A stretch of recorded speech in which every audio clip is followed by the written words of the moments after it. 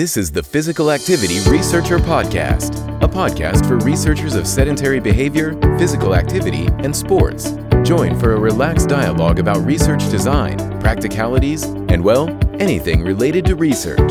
Learn from your fellow researchers useful and relevant information that does not fit into formal content and limited space of scientific publications. And here is your host, researcher and entrepreneur, Olli Tikkanen. Welcome everyone. Before introducing guest of today's episode, I would like to note just few things. Physical Activity Researcher podcast is committed to promoting equality and diversity in all its activities, including selection of guests. We have limited resources to scout all great researchers from different groups of people. So if you know someone who should be as a guest in the podcast, please ask this individual to contact us directly. As another thing, I would like to ask for your help. Being able to deliver this podcast to you, my audience, is based on how many people start to listen and follow this podcast. So I would really appreciate little help promoting this podcast. You can do this by subscribing, following the podcast on Twitter, retweeting tweets sometimes, and maybe even giving a good rating if you liked an episode. And now it is time for the actual show and introduction of our great guest of today's episode. Welcome everyone. I'm very excited about the guest of today's episode. He has PhD in exercise physiology from Texas A&M University. He has been visiting professor at Chamberlain University in San Antonio. He has been doing consulting work through his Valkyria Wellness company, and he is currently working as medical science liaison internship at Atlas Medical. Ladies and gentlemen, I'm honored to introduce our guest, Dr. Blaise Collins. Welcome, Blaise. Howdy, thanks for having me. Howdy. So how is everything going in Texas? It goes well here. We're prematurely, I think, about to lift some of the coronavirus restrictions, but otherwise it seems to be business as usual. Yeah, and how are the restrictions of coronavirus at the moment in where you are staying? So I'm in San Antonio. Most of the urban communities, be it San Antonio, Austin, Texas, Dallas, have been in a full lockdown where essentially you're supposed to just stay at home. Some of the grocery stores are open, but you're not supposed to leave aside from groceries, healthcare, or you're allowed to go exercise as well. The gyms have been closed down since mid-March, so I know most of my weight training is probably out the window at this point. Yeah, so you used to go to the gym quite often, I guess. Yes, sir. I shoot for 5 to 6 days a week, mostly powerlifting, bodybuilding type. But since the lockdown, I picked up my mountain bike and got it fixed back up to 15 miles now. So I definitely didn't see myself doing that a year ago. Yeah, so some changes. So how do you see in more general, like the gyms are closed, strength training is important for many people, and for health it's important for all people. How do you see this situation, that this kind of some sort of lockdown or restrictions might continue for quite long? How do you see the situation? Well, I mean, obviously, I have a unique perspective on it, but 2 weeks before the gyms closed, I hit 650 on deadlifts, which I was very stoked about. I'm very happy to hit that. And then the gyms close, and every week I know I'm losing around 10% of that max. So once I finally get back in there, I'm gonna be happy if I hit 3 plates on deads. But as far as the general population, those that might not competitively lift or might not exercise often, I have noticed just in the neighborhood probably a 5 or 6 fold increase in people out walking with their kids, jogging, bicycling. So even if the gyms are closed, it seems like more people are exercising. although it could just be at the people that were going to the gym just switched to going outside. So hard to tell. Yeah, there's not much research out yet. How does it go? Do you think it will? We are in the beginning anyway, few months in this, and do you think it will stay like that, or do you see that people will change behavior, get bored of exercising, or how do you see it going? I mean, anything I say will be speculation on that. I know here in Bexar County, which is San Antonio, there were there's a 15% increase from last week in COVID related deaths and around a 25% increase in actual cases. Uh, but for some reason, the state is still looking at opening in phases. So by the end of May, it's supposed to be completely open. But uh, given that we're still increasing cases by 25%, I feel like those restrictions are probably going to go back in place here in a month. As far as people exercising, I think if they've been doing it for a month and a half, they're probably seeing the beneficial changes and the bumps in energy that you would expect to see. So they're probably going to stick with it at this point, I would imagine, for the most part. Hmm. There's quite a few things you can do now outside of your home, so I guess that's important for people. So, how do you see? You said that you were doing a lot of deadlift, and how do you see all the athletes and recreational athletes? How should they take this situation that from the kind of mental health point, or kind of that perspective, and also from the training perspective? From the training perspective, it's really just a matter of being creative. I'd consider myself a recreational athlete. I've done work with like the Texas A&M football team in the past, and most of the bigger universities have the resources available to somehow promote continued training for their athletes. Bigger sports teams have access to the gym still, I would imagine. Whereas I would imagine the smaller universities probably don't have those same resources. So you will probably see a lot of injuries this upcoming sports season. As far as mental health, again, it's just staying creative. Like I said, my deadlift is probably in free fall. My squat is probably in free fall. But I just hit 15 miles on a mountain bike, and I'm finding new parts of our neighborhood even that I didn't know existed, including creeks and mountain biking trails and just random trails through the woods. So it's about finding the positivity in the situation and not focusing on just being stuck inside. Mm. And how would you encourage you? You come from the weightlifting side. How would you advise normal people how to keep up their muscle mass, some of the muscle performance, even just for daily life requirements? Uh, the main thing is doing something. So I know the joke right now is everybody is just staying at home playing video games, but even a gallon of water. So if you just have a gallon jug of water, that weighs 8 pounds. So if you were to tie a couple of those together, suddenly you could do curls with 8 pounds or 16 pounds or 24 pounds. Getting out and walking will help to maintain some of that mass. I'm lucky enough to have dumbbells in my office and a weight machine, total gym, and a punching bag, so I can still kind of do some of those. So really, it's just a matter of using what you have and trying to do body weight type activities and increasing how much activity you do. So if you're walking 4 miles an hour, go for 5 miles an hour or go an extra mile each week. There's always things you can do to progress with where you're at. Mm. And how do you see the situation? I'm correct me if I'm wrong, but there's quite a bit of overweight problem in the south of US. How do you see for these people and their cardiovascular health if they become more sedentary during this time because you need to stay inside? How do you see the situation? That is a huge, huge problem. And let's see, how long do you have? An hour?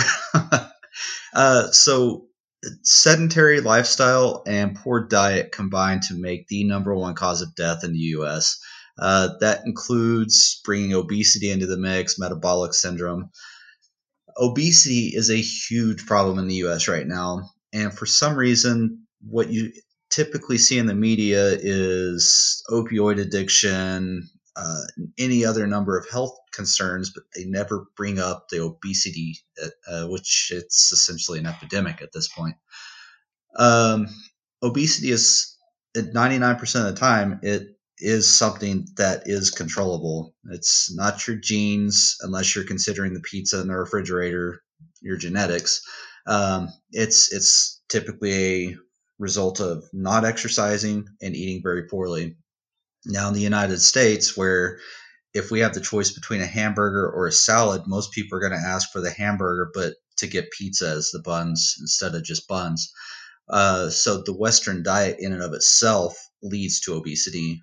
Now that we have the coronavirus, where basically the government saying stay indoors, that's just an added excuse. So many people that were going to be sedentary either way, now they're going to continue being sedentary and probably more so. So obesity is a huge problem. Lack of activity is a huge problem. Poor diet's a huge problem. I don't think that we're doing enough to address those. I think there needs to be more public outreach to help give ideas for people to get out and be active. And you mentioned that the obesity is not brought up in the media. Why is that? I'm trying to think of the best way I can put it. It's it's not a sexy enough topic. I think that's probably the best way I could put it. It's not a topic that really excites people or is attractive to people. Um, Especially right now, we have the fat acceptance movements and body positivity, which are nice, but I feel like they do more harm than they do good. I mean, everybody should accept themselves, but that doesn't mean that you can't strive to improve on yourself. So uh, it doesn't get brought up in the media because I guess because people see it as offensive to bring up, even though it's leading to the number one cause of death in the U.S. So I don't really have a solid answer on that one. I'm sorry. Yeah, no problem. Not an easy question. So the obesity is a big problem. Do you how should how should it be handled? How should it be brought up that there could be a positive change towards the better? Uh, are you familiar? Trying to think. So Arnold Schwarzenegger, I think everyone on the planet knows him. Helped Yeah. to create the President's Fitness Council. I want to say early '90s or late '80s, and in that, kids had to go through. It was essentially standardized testing, sit-ups, how fast can you run a mile, push-ups, pull-ups, doing things like that are linked to lifetime physical activity. So starting as a child to exercise helps promote that later on in life. Uh, but right now we're seeing schools that are not bringing in the money that they should. Physical education is one of the first things that are cut. Even at colleges, if you're not in the kinesiology field, typically you're doing a quarter or less of the physical activity electives. And then there's nothing to promote wellness after school. So once you've graduated, your entire fitness, health, and wellness is solely on you. There's no real resource out there to promote you to get up and go. So I think a couple things we could do are promote more public outreach type activities. I know some good communities, ours is one of those, will have like the 5K fun runs and half marathons, things like that. Um, if some insurance companies actually have allowances and programs in place to reward physical activity, but we need to think of something, and I don't have the answer to that, but we need to think of something that we could improve outreach essentially. Yeah, not an easy question and easy task. Do you think there's some concrete things that could be done at the moment, as we have this coronavirus and self-isolation going, is there anything, even small things, that we could do to help the health of overweight and obese people? Well, I'm gonna plug Fibion here in a second for you. But for a few years now, we've had access to devices, whether it be in your phone, be a watch. Fibion has a device as well that you can stick in your pocket, but they track activity. And some insurance companies will actually link up to those and see that you're walking 10,000, 20,000 steps a day. And that then allows them to quantify how much activity you're doing. So a lot of the times, you can't change people. You can't change how people think. You can't change the actual person, but you can influence what they do. And people in general like games. So if you can give them devices to monitor their walking and set it up as a game, or where they can actually see graphically how well they're doing, I, that has shown success in the past. So something along those lines, or we could do social distancing yoga walking down the street. Yeah, yeah, challenging things. This podcast is sponsored by Fibion, a research device that has been shown to be valid in tracking sitting, standing, physical activity and energy expenditure. Furthermore, Fibion has been shown to be valid categorizing physical activity into light, moderate and vigorous intensity. In addition to scientific accuracy, Fibion provides automatically produced and easy-to-understand reports for research participants. Get scientific validation and learn more about Fibion at fibion.com/research. Fibion, from researchers to researchers. So you mentioned that you're interested about nutrition. What kind of things you find the most interesting in the nutrition science at the moment? Misinformation would probably be the big one. The the diets that are popular change based on what year it is, rather than what the science says. I was lucky enough to, so I was at two labs at A&M. The second lab I worked with was more the human side. First lab was more the mice side. But that second lab, the lab director, Dr. Richard Kreider, was one of the founding members of the International Society of Sports Nutrition. And if anybody wants to check out their link, it's issn.org. But there is a wealth of information on there for nutrition. And the primary thing is not whether you're doing keto or whether you're doing high carb or whether you're doing some apple cider balsamic vinaigrette cleanse or whatever.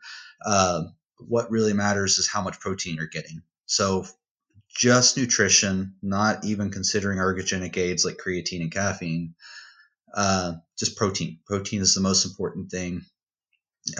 They found no difference between high fat and high carb as long as protein was normalized between the two. There's multiple position stands on that. Now, ergogenic aids, pick your poison, and I could probably go way too in detail on it. Yeah. So could you tell more about protein first? Like, what are the positive effects? How much do you see that people should get it? How is it different between different groups of people? So protein, there's the common misconception that protein is protein, meaning what kind of protein you take doesn't matter as long as you're getting the protein. So you have soy protein, you have whey protein, you have casein protein. All of those are going to add to the amino acid pool within the body. So what that is the proteins are broken down. You have amino acid pool that's within the body that are then used to guide protein synthesis, which would mean increasing muscle mass or repairing tissues, or altering cellular functions throughout the body. So one of the things, like take veganism as an example, where your sole source of protein is soy protein, that could have estrogenic effects. There's been some literature showing that, but it has to be your sole source for that to occur. Whereas the general population, as long as they're getting their 1 to 2 grams per pound, they're going to see positive effects such as increased energy levels, decreased hunger, decreased chance of illness, increased muscle mass. There's a lot of different things that go along with it. It's You could go on and on and on just on protein alone. Yeah, no, I think it's interesting. So how do you see? I think there's a bigger trend in many countries, probably globally, to eat less meat and get more of the protein from vegetarian sources. How people should eat when they do this, and what kind of things need to be considered? Well, I'm a meatitarian. It's a life choice. It's a hard one, but um, I don't have any issue with vegan diets. I think if done right, they are just as effective as an animal-based diet. The problem is you have any number of celebrities and Instagram quote unquote influencers that will give their opinion on it, but pass it off as expert advice or authoritative direction. So the main thing is, especially when starting a new diet, first you need to consult with your physician. In many cases, that's a CYA type thing there. But also do your research on it. So you don't want to just jump into a diet because you saw it on Facebook. You don't want to jump into anything. You want to slowly ease into it. That avoids the shock to the system. I'm sure I know you've probably heard of keto and Atkins. Who hasn't, right? But when you start cutting carbs out like that, it leads to what's called the keto fog, where your brain, you just feel like everything's slow. You can't really think straight. Your energy levels are down. As far as a vegan diet, if you suddenly cut out animal proteins, you're gonna have to get used to digesting plant proteins, which our bodies are not as efficient at as, say, a mouse or a ruminant like a sheep. So again, it's a matter of slowly easing into it, doing your research on what foods you need and what foods are just taste good that you can add, and then keep listening to your body is the big one. So if your body's acting sick, then you probably need to change something. And when you say that the digestion needs to get used to it, do you usually get stomach problems, or is it just that you cannot absorb all the protein, or what kind of things you can expect? As far as not absorbing it, there are differing schools of thought on that one. I've seen some say that 25 grams is the most. Some say at 50. Most the protein that's not immediately digested typically goes amino acid pool or is excreted in the urine, as you'll see like a net or a net positive or net negative nitrogen balance, which will be indicative of the body's protein synthesis. Uh, so, as far as plants, you have to eat different types of plants most times to get the essential amino acids as opposed to an animal protein. So let's say I eat steak or eat chicken, you're getting complete proteins that have all the essential amino acids, whereas a plant, so I'm not an expert on vegan diet, but I think soy and maybe one other are the uh, only two proteins in plants that are complete proteins, whereas others you have to eat varieties of plants to get all those essential amino acids in. Mm. And how do you see like the individual amino acids? Is there benefit or harmful effects eating them individually as supplements? So supplements are called supplements because, well, it's in the name. So they're meant to supplement your diet.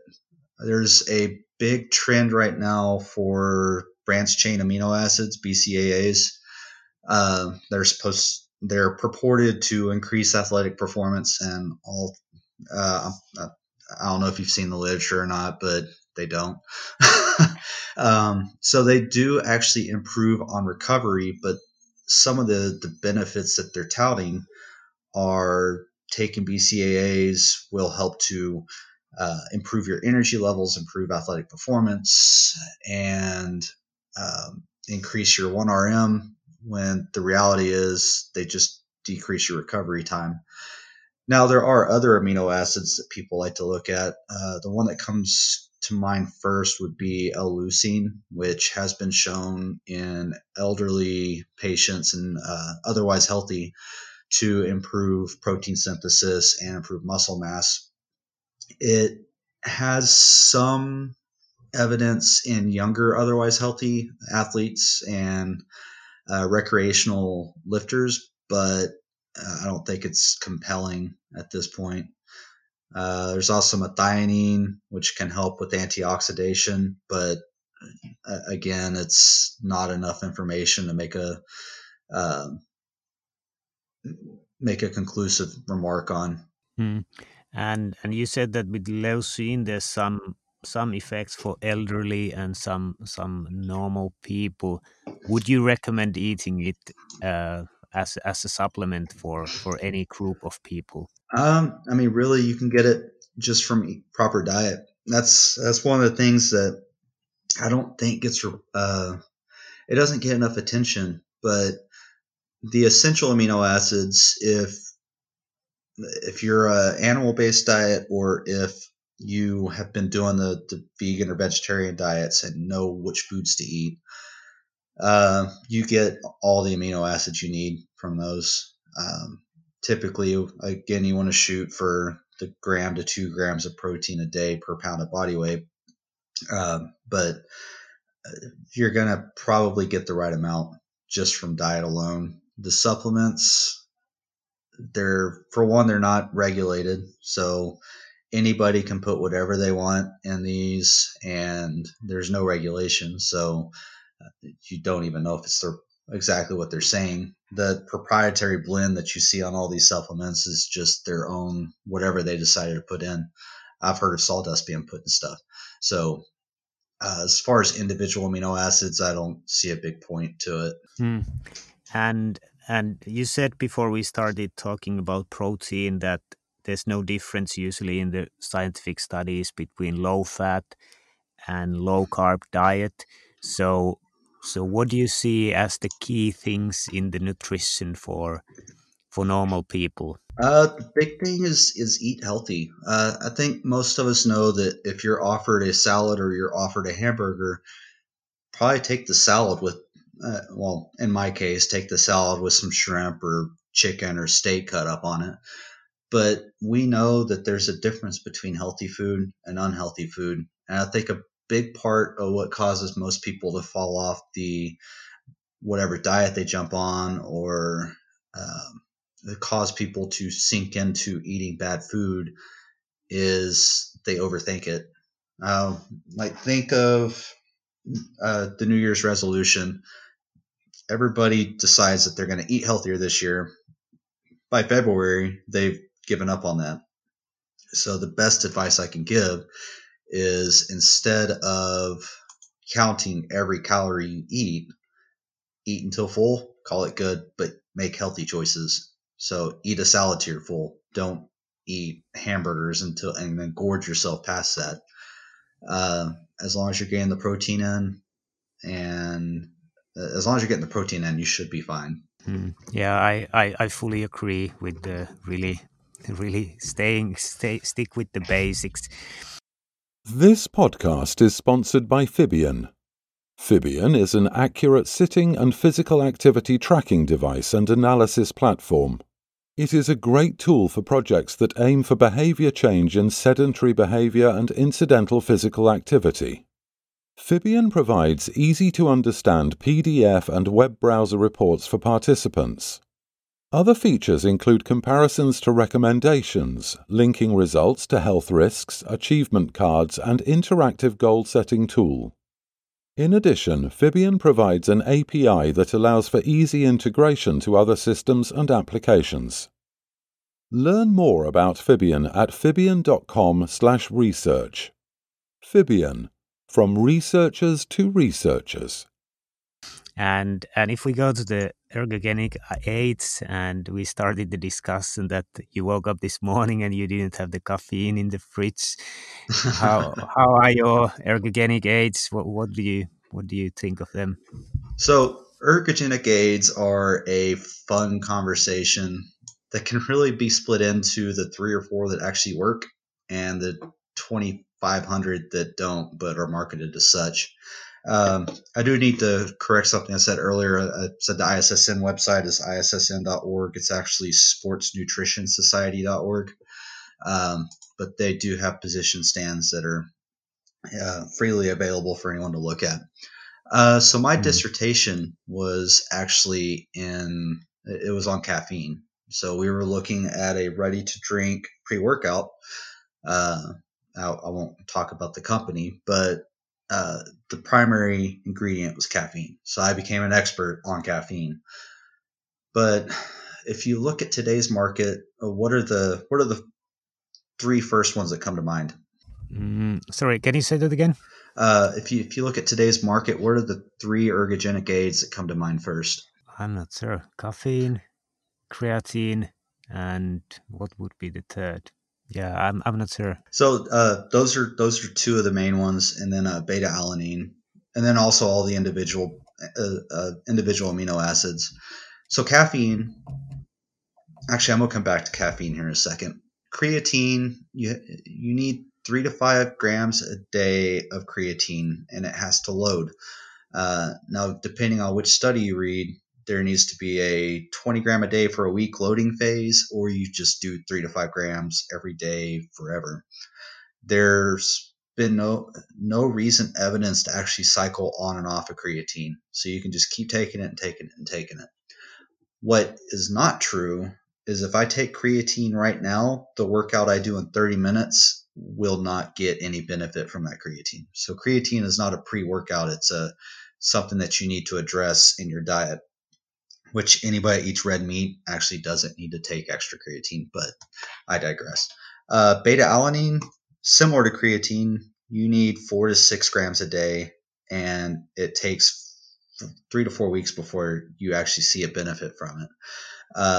And beta alanine just allows you to do extra by regulating the muscle pH. So, when you're lifting heavy or running a lot, your muscles start to burn. That's due mostly to pH, but also, cytokines and CNS transmitters. Caffeine, on the other hand, as you exercise, there is a protein called adenosine that builds up, and that's what makes you feel tired. What caffeine does is block that. So while beta alanine and creatine require a long loading phase to have any effect on your workouts, caffeine, if you take it immediately before exercising, will increase the effectiveness of the exercise and also make it seem easier. So they've looked at studies using like the Borg RPE rating of perceived exertion, and seen that at the same intensity, the caffeine group would report a lower perceived exertion. And typically you want, I think 300 milligrams is kind of the average dose, but you can do up to 5 grams per kilogram and still be safe. Yeah, it's interesting. And how do you have you seen the new study? So I don't know how new they are, but there's different people are metabolizing caffeine with the different speed, and then the ones who are metabolizing it fast will get the bigger benefit. I think I read. Have you read these studies? I'd have to go back and look at it. Since you bring up the different formulations too, that does remind me. So as far as creatine monohydrate, it has been shown time and time again to have the most significant effects, and it's also the cheapest. But we keep seeing new creatines put out that, like ethyl ester, hydrochloride, you name it, that have no improved effect, but they can then market it as a new word and sell it for more. Also, creatine, if left suspended in water for more than like 12 hours or so, becomes creatinine. So it's completely useless at that point. So some of the caffeinated beverages being sold right now are marketed as creatine supplements. The creatine in it is inert by the time you drink it, so it's not actually a creatine supplement.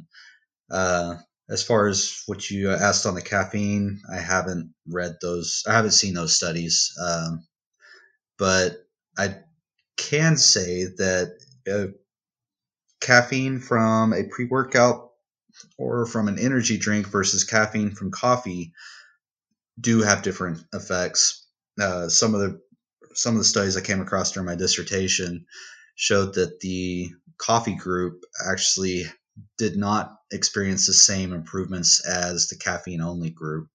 The authors suggested it might be something to do with the enzymes in the coffee may alter the function. I don't know past that. So All right, that's really interesting that it could be better the caffeine in the energy drink than in the coffee because I really like coffee, so that's my yeah. source most of the time. Yeah, I asked about the slow and fast metabolizing because I'm surely a slow metabolizer, so I like to drink coffee, but I need to be really careful because it's really easily affecting my sleep, Oh and yeah. I need to kind of come down from my caffeine intake when I start to feel the effects, and then it kind of slowly creeps up again, and then I need to cut down. But I can really like see the effects in the training that it's especially after working the day and you want to do a good training. I think it's really good way. And how do you see caffeine, creatine, and beta alanine? They are effective. Would you recommend them for the normal people and who? Typically, yes. Creatine hasn't really been associated with any side effects. There has been some saying that water retention, which isn't really inherently dangerous, um, but creatine itself has not been associated with negative side effects. Beta alanine is also safe and effective. The only downside with that is if you take the entire 4 to 6 gram dose at the same time, you undergo what's called paresthesia, where your skin starts to tingle a lot. Uh, and then caffeine, the ergogenic range is 3 to 5 milligrams per kilogram. You can go up to 9 safely, but there's no added benefit. So that's typically 300 to 500 milligrams. The lethal dose is from 5 to 10 grams. So as long as you're staying under a gram, you're gonna be safe. But all three of those do have evidenced effects on exercise. Now, there's a lot that don't. Like you see niacin in most workout supplements. This is from industry professionals, but niacin is literally put in those supplements so that you feel it quote unquote kick in because the niacin causes the skin tingles, just like the beta alanine does. Uh, and then all the BCAs, as we covered earlier, those don't add to your workout; they just help with recovery. Uh, so there's just entirely too many supplements out there, and all of them purport to be the best one. And you mentioned the other additions in the energy drink. Is there something you should avoid, and is there something that's really beneficial? Processed sugar is typically a good one to avoid, but the trade-off there is if you're drinking multiple energy drinks in a day, you're trading off the processed sugar for aspartame and sucralose and all these other artificial sweeteners, which have been they've been linked to various health issues. Um, but it's all things in moderation is the big thing. I haven't really come across much in the various energy drinks and protein bars and all that just screams out to me as being something bad aside from processed sugar. Mm. And as you have been studying the caffeine, is there have you seen any kind of long-term effects when you use it? Addiction? Is there any downsides using caffeine than the other than it might disturb your sleep? Headaches. So during doctoral studies, I know I was drinking a lot of caffeine at that point. I think most of us probably were. During my postdoc, we had a couple studies going on, but I was staying up late most nights trying to figure out how to get this tourniquet system to work in pigs. And I know caffeine intake went up, but there were a couple times where I tried to just quit the caffeine, and it was like headaches for days. I get migraines on occasion, anyways, but trying to quit drinking caffeine led to almost migraine-like after effects. But those are just typical withdrawal symptoms. I didn't notice any change in sleep really. Just I'd have a headache and I was more irritable. Mm. And yeah, you mentioned the artificial sweeteners. I haven't read too well the literature. I have just sometimes skimmed a little bit in PubMed. And I think most often I think that they are kind of exaggerated in the popular readings, that what are the effects. What is your take on how bad they are, or are they bad? I'm not actually an expert on those, but what I do know, um, a lot of them will cause like an artificial insulin spike, like phenylalanine is one of those. So you end up with this spike in your storage hormone. So even though you're not actually putting extra sugar in there, you might be storing extra stuff that you've recently. Uh, but I'm not actually an expert on the sweeteners, so I can't talk too much on those. Yeah. I've heard them linked And to things like Alzheimer's and stuff, but I don't know the literature well enough on there to authoritatively say. yeah, and when you send things that you are expert and interested in, one was exercise is medicine. Could you tell more about your take on exercise is medicine? So, kind of how we started the conversation was like we have the coronavirus right now, and people are having to think of new ways to exercise. One good thing that's come out of it is I know I'm one of these people that I would stay inside all day working at the computer, whether it be developing studies or talking to colleagues or whatever. I was inside, and that'd be outside for about 20 seconds to walk to the car, and then I was inside at the gym, and then inside at home. One of the good things from the coronavirus is now people are getting outside and walking, which sunlight, being outside, have been linked to higher mental health. Onto the exercises medicine, exercising just by itself, not even bringing in the outdoors or indoors components. It helps to improve energy levels, increase your mental state, helps with cognitive function, um, helps with libido, sleep quality, your self confidence. So it helps with a ton of things, but it also helps to increase your immunity. So I'm sure you saw about the Navy ship where probably around 90% of the sailors tested positive for coronavirus, but there were only a handful that were actually symptomatic. And last I checked, that's still the same.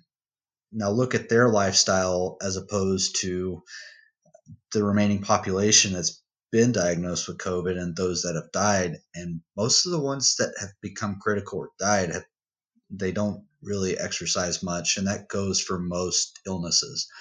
As long as you exercise, you improve your immune response. You improve your immune response, you decrease your risk of getting sick. And off many cases, you can actually reverse being sick with exercise. Yeah, I fully agree. This podcast is sponsored by Fibion. My name is Dr. Paul Batman, and I'd like to just say a few words about Fibion. I've used it a number of times on different projects that I've been involved in and find that it's incredibly reliable, very valid, and incredibly sturdy. I love the graphics that come with it. It really is very clear and could easily see the active and inactive periods as well. So I'd certainly recommend Fibion to anyone that's interested in finding out more about sedentary behaviour, particularly the concept of sitting and how we can possibly break it up with some really good, valid information. Fibion, from researchers to researchers.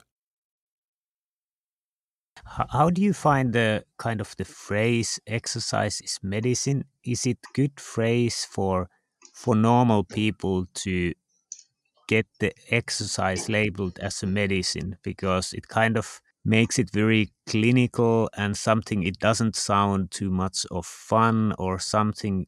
Do you think it should be kind of in the scientific and medical discussion that exercise is medicine, but how should we get it to people? See, in short, yes. So, what got me into healthcare? I started working at a cardiac rehab as an exercise physiologist. And I mean, there were quite a few patients that were actually able to come off of their diabetes meds or like drastically reduce them after going through cardiac rehab and pulmonary rehab. Uh, the I started getting heavily involved in the American College of Sports Medicine, so the ACSM, which is kind of our governing body on exercise, and they're actually the ones that coined the term exercise is medicine. But I started getting involved with them and really keeping up to date on the literature coming out of the ACSM and in conversations with physicians that led to drastic increases in patient referrals. I think it was around double the first year. But it also led to getting invited to give lectures within the community. So gave quite a few lectures for diabetes support groups throughout my hometown of Odessa. So just that part did improve awareness, but that is a good point you make on exercise as medicine, and most people don't want to take extra medicine. So I think ACSM's done very, very well with getting exercise awareness out there, especially to the medical and scientific communities. As far as getting it to the community, that's going to have to be something that's more of a community-led type thing. So you'd have to have a mayor that wants to start putting out initiatives to get people out and walk, stuff like that. People like to be around other people. So the more you can do to promote people exercising together, I think would be kind of the way to go. Mm. And you mentioned that you worked in cardiac rehabilitation. What did you learn doing that job? That's where I really developed my love for research. When I first started there, I just finished my bachelor's and just started my master's. So with the master's, I'd started doing research, but with the cardiac rehab, I started doing research that wasn't for a grade. So I just enjoyed going out and bringing in new information. So through cardiac rehab, I learned how to write effective educational materials, how to effectively interact with physicians and internal and external stakeholders to the hospital, but also how to take those information and make them so that the patients could understand. But then started developing those educational materials led me to getting more involved in actual organizations. Like I was a chair for the American Heart Walk 1 year. And then just on a whim, I applied to A&M, and that the rest is history. Went off and started working on the exercise genetics and then exercise adaptation and then the postdoc here in San Antonio. Yeah, and now you're working as a medical science liaison. Could you tell about more? I don't really know what is in the job description. So the medical science liaison, the MSL, it's kind of a hidden gem of science.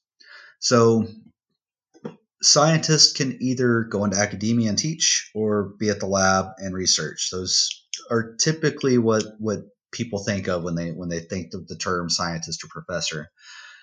I love research. I love talking about science. I love planning science. I love everything to do with science except for begging for money.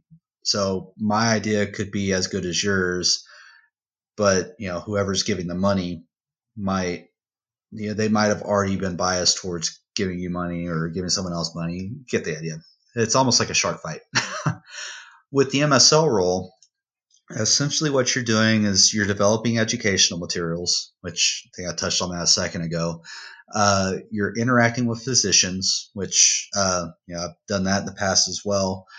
But the key goal is to have peer-to-peer conversations with the physicians, so you get insights on what their patients need, but you can also tell them what the studies are showing about your affiliated drug.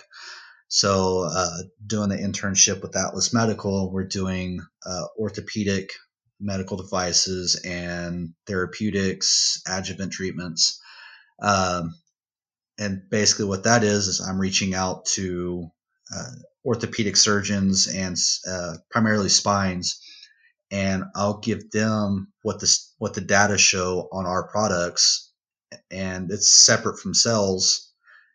With the MSL, we can talk about off-label, plan new studies. With cells, they're talking about money. They're not allowed to talk about off-label stuff. So the MSL is essentially we educate physicians and then we learn from physicians to help guide research. And it sounds like you like the job quite a bit. Yes, sir.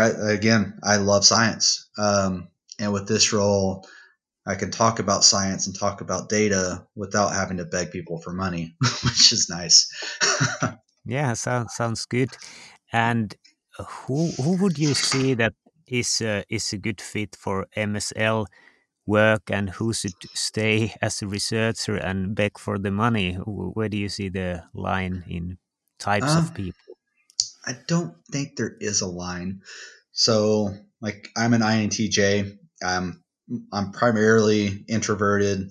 I hit the scientist, like, the bookworm, aside from the gym stuff. But uh, really, it's just a matter of where your passion's at. My passion is talking about science and science communication. I do love research. I love planning it, love analyzing and everything involved with it. But I also like to, I want to teach people. And oftentimes in the lab, you lose contact with people because you're typically in there with one or two other people, and you kind of end up with your own little microcosm. So even though I'm introverted, I do like to get out and interact with other people because that's the only way for me to mentally grow, is to take in other people's thoughts and opinions and ideas and integrate those so that I can be a better scientist. Yeah, all very interesting.